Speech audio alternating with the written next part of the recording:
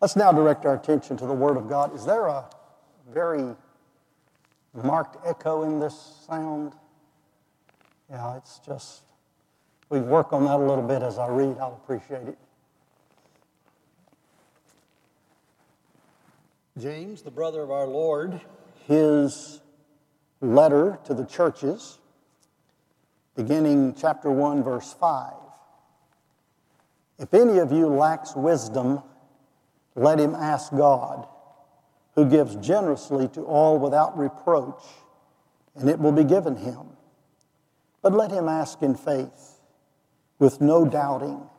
For the one who doubts is like a wave of the sea that is driven and tossed by the wind. But that person must not suppose that he will receive anything from the Lord. He is a double-minded man, unstable in all his ways. The word of the Lord. You may be seated.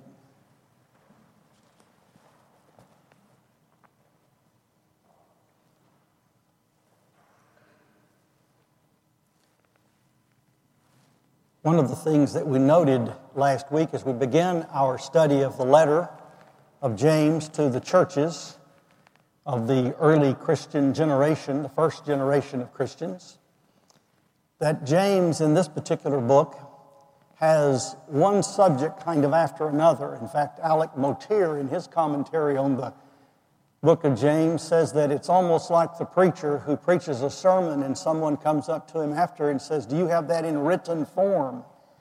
And the pastor says, "Well, no, I don't, and I really am not able to kind of redo it so that the spoken word is put into written language, and it really becomes a different presentation." And then finally the person will say, "Well, Pastor, do you at least have your notes that we can see?" And they says, "Well, I don't use a lot of notes, so I don't really have a lot of notes." "Well, can you at least give us the essence, the summary, a synopsis of that sermon?" And that's really what we have in the book of James, is one after another of the small synopses of the sermons that James, who, by the way, from the mid-30s A.D. until 62 A.D., a period of about 25 years, was the bishop of the church at Jerusalem. We find him in the book of Acts, in Acts chapter 15. He presides there. He's the president of the elder council that meets there, and we see that the Lord himself appeared to James, that Paul met one-on-one with James early in his ministry. And so we see something of the character of the man who's writing here. Now, if there's any tie-in between what we saw last week, where he talked about the various trials that come our way, which are tests, and we are to bear them, we are to endure under them, and we're to recognize them as the things that build our character and build our faith. If there's any connection, it'd be this little word lack. You'll notice it appears there. He says, that you may be perfect and complete, lacking nothing. And then he moves into the next verse, verse 5, if any of you lacks wisdom. It's interesting the way he puts that, because it's almost like, well, let's look around and see who lacks wisdom and who doesn't. Maybe some of us don't lack in any way wisdom. Well, I don't think we'd find anyone among us who is without any lack. The shortfall of wisdom in our lives is noted just about every day. By the way we live, by the decisions we make, by the mistakes we make, by the stumblings and the fallings. In fact, this is a little device that James uses in the language. In another place later on, he's going to say, if any of you are sick, if any of you are suffering.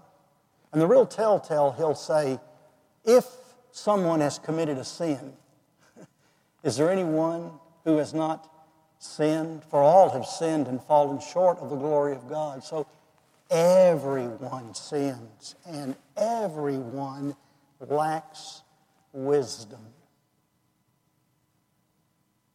Now, wisdom in the Old Testament is seen as that skill. It's not the accumulation of theoretical and philosophical knowledge, although there is a need, of course, to have some content to what we know. But wisdom is a skill. In other words, it's to be utilized in practical daily living. And that's what wisdom is. It's the skill of daily living. In fact, the one who is most associated with wisdom anywhere in the Old Testament is King Solomon. You remember back in 1 Kings chapter 3. Let me just turn there and read that episode that happened in the life of ancient Israel. Now you remember David, of course, was the first king of the United Kingdom and ruled for about 40 years. And then his son, young son, the second child of Bathsheba, ascended to the throne at David's own selection. And as King Solomon, a young man, came to the throne, this is what the scriptures say. The writer in Kings says, Solomon loved the Lord, walking in the statutes of David, his father. And it says here that he met with the Lord, and the Lord appeared to him in a dream and asked him, what would he like to have? In other words, the Lord, who is the giver of gifts, as James will tell us in a moment, is going to bestow a royal bestowal upon King Solomon. That's why we know that Solomon was in the divine line of kings, because the Father always bestowed upon the Son all the things that he would need in terms of wealth and power and prestige and implements and military force and economic capacity and everything that a king would need to rule. The Father would bestow it upon him. So here we have the Heavenly Father bestowing upon the chosen son, King Solomon, whatever he asked for. And so this is the way the conversation went.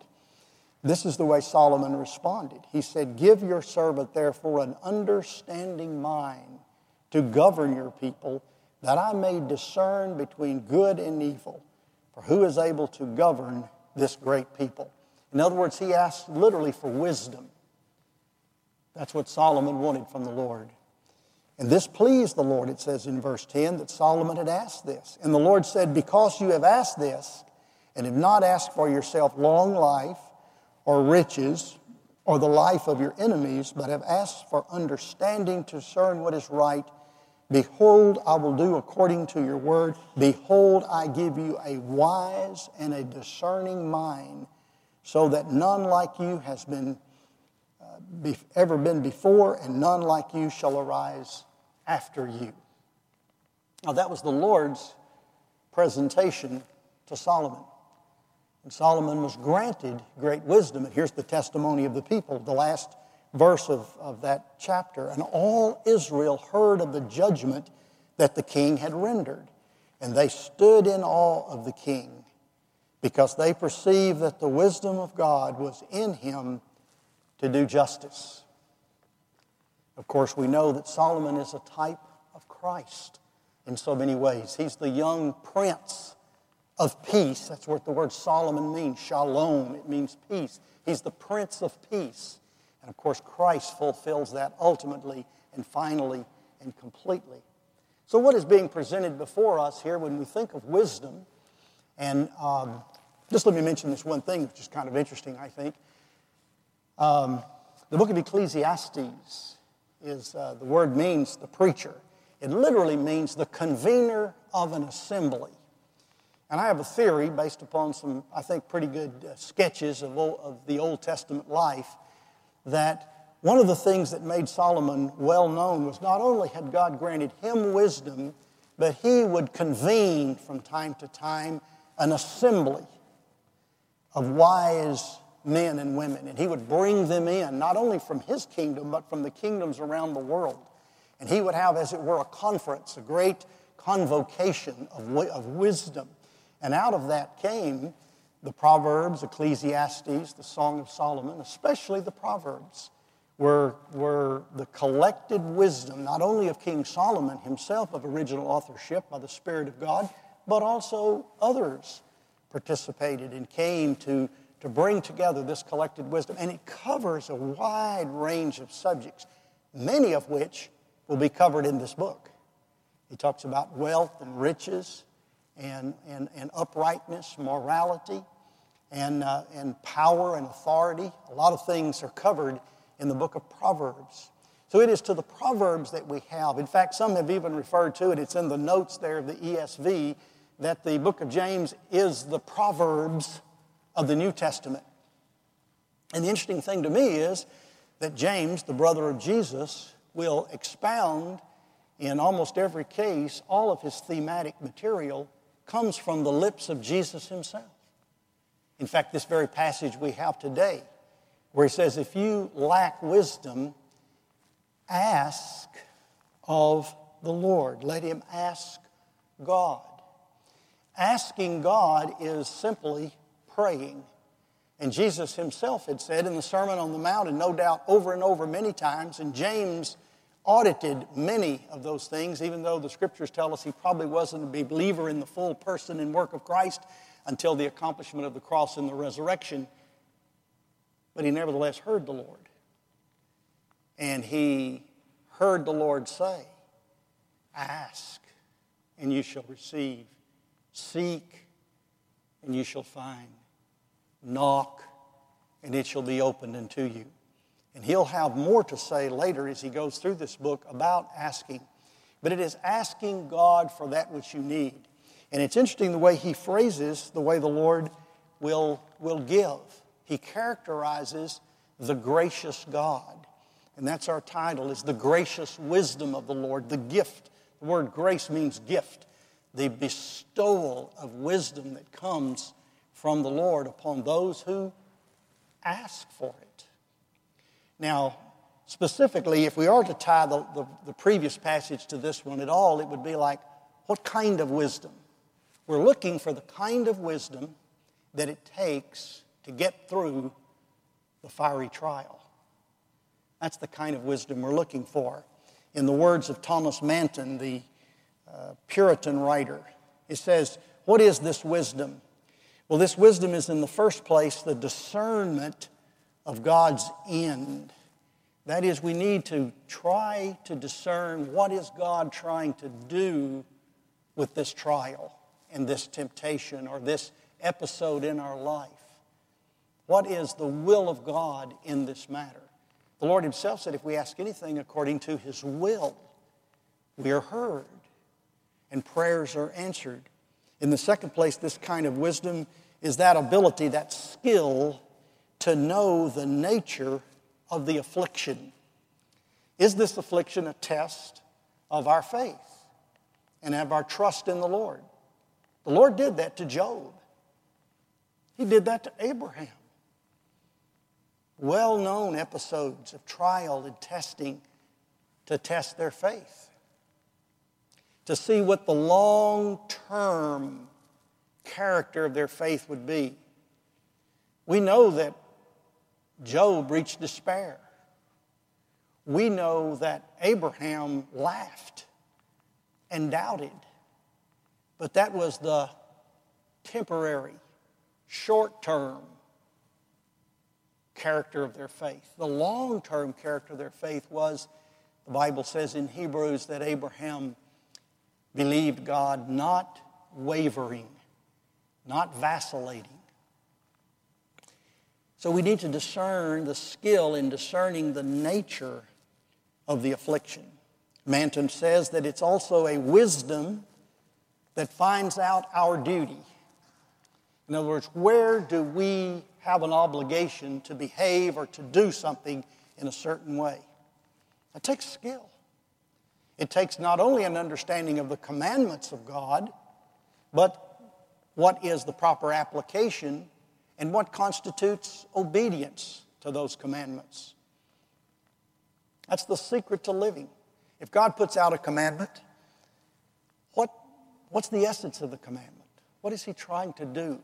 How is he trying to get us to live our lives and to behave? What is God's movement toward our improvement spiritually? That takes discernment. That takes skill. That takes wisdom from on high. And that's to be the subject matter of prayer. Manton also points out that this wisdom, and I love this phrase, this is only someone writing in 1693 would use this phrase. It's beautiful. This wisdom is to moderate the violence of our own passions.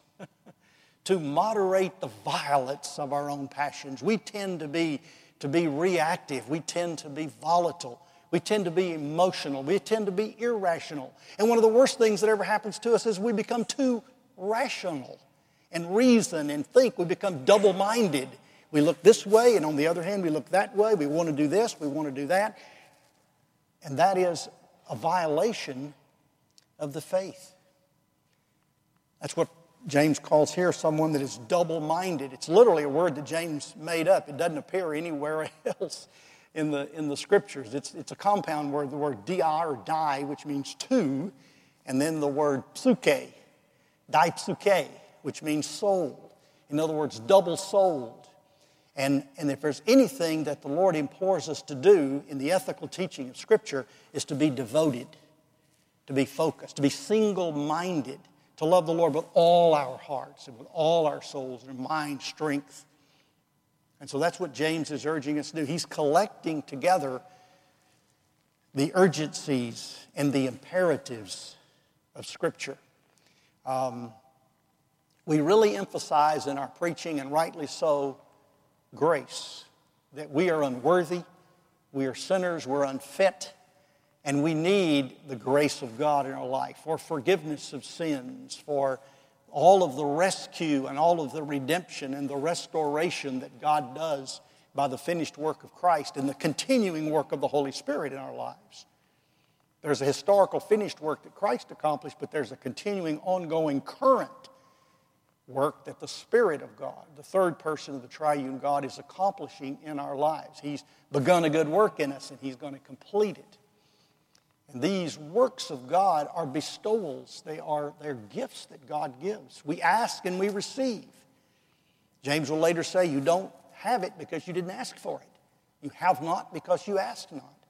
And we're to ask God for this skill, this ability, this capacity to hear and to obey, and to not let the emotions of our hearts, that is, the lust of the flesh, the lust of the eyes, the pride of life, the weakness and the feebleness of our carnal nature, to override and overcome.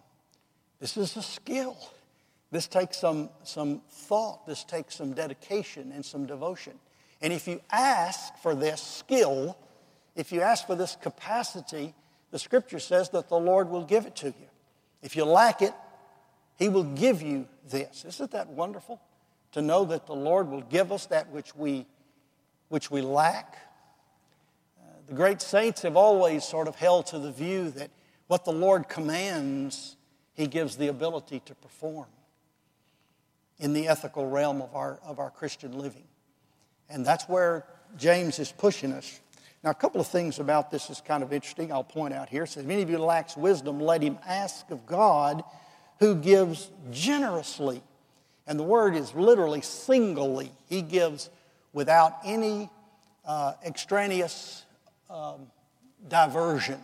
God pours it into us. Almost if you think of a funnel, it's like a funnel where the Lord's mercies and grace and gifts are poured in at the top, and they come right into our souls, focused in a single path. And that's what that word generously means. It also means lavishly, of course, and it's come to mean that it is a lavish giving. There is an infinite quality in God in everything He has, and He's able to impart to us a finite portion. He gives grace. He giveth more grace. He gives us grace for every need. That's what we ask. That's what we need. If you're facing a particular circumstance, people that have received a very negative diagnosis from their doctors should begin to pray for dying grace. There is living grace and there's dying grace. And all of these gifts come from the Lord, and they can be asked for and can be received. And it says that God gives generously to all. It's not just a select few. One of the things James will do will be level the ground. Later on, he'll talk about how Elijah was a man just like us. My goodness, if there's anybody in the Bible that wasn't like us, it's Elijah. This man was powerful in the Spirit of God. But James says he was just like us in the sense that he asked God and God gave it to him. And he says that prayer should be like that. It's to be a fervent prayer, an effectual prayer. And God gives to all. If he'll give to Elijah, James says, he'll give to us. He'll give to you. He'll give to me. There's no partiality and respecter of persons with God when it comes to the bestowal of his gift of wisdom. It says he gives to all without reproach. I like that root word that's behind that. And really what it means, I like the King James where it says, the Lord gives and upbraideth not. Do we know what upbraideth means? It means, and this is precious to me, this truth here. And that is that God gives without the lecture. In other words, God doesn't give and say, well, what happened to the gift I gave you last time? God gives and says, well, why are you so feeble that you have to have this much grace? God doesn't give and say, you know you don't deserve it. And you can list a whole number of things that from a human standpoint we could think, all the strings and all of the things that we connect to our gifts, all of the limitations that we put upon it. The Lord knows we're unworthy. He knows our frame. He knows we're feeble. He knows we've probably even asked amiss. We've asked in vain. But he gives without the lecture. He gives without the upbraid, without the rebuke alongside it. Isn't that sweet? Isn't that precious to know that's how the Lord deals with us? Because we know we have it coming. We know. But the Lord just gives it. Some of you probably have had to give to your children and help them with a car payment or something like that. And you always, well, here's what you do, in order to pay me back or do, and I expect you to. And of course, there's legitimacy to that from time to time. We have to be very responsible and corrective and instructive. And the Lord certainly is. But it is just giving us. We need it. We ask for it. He has it, and he gives it.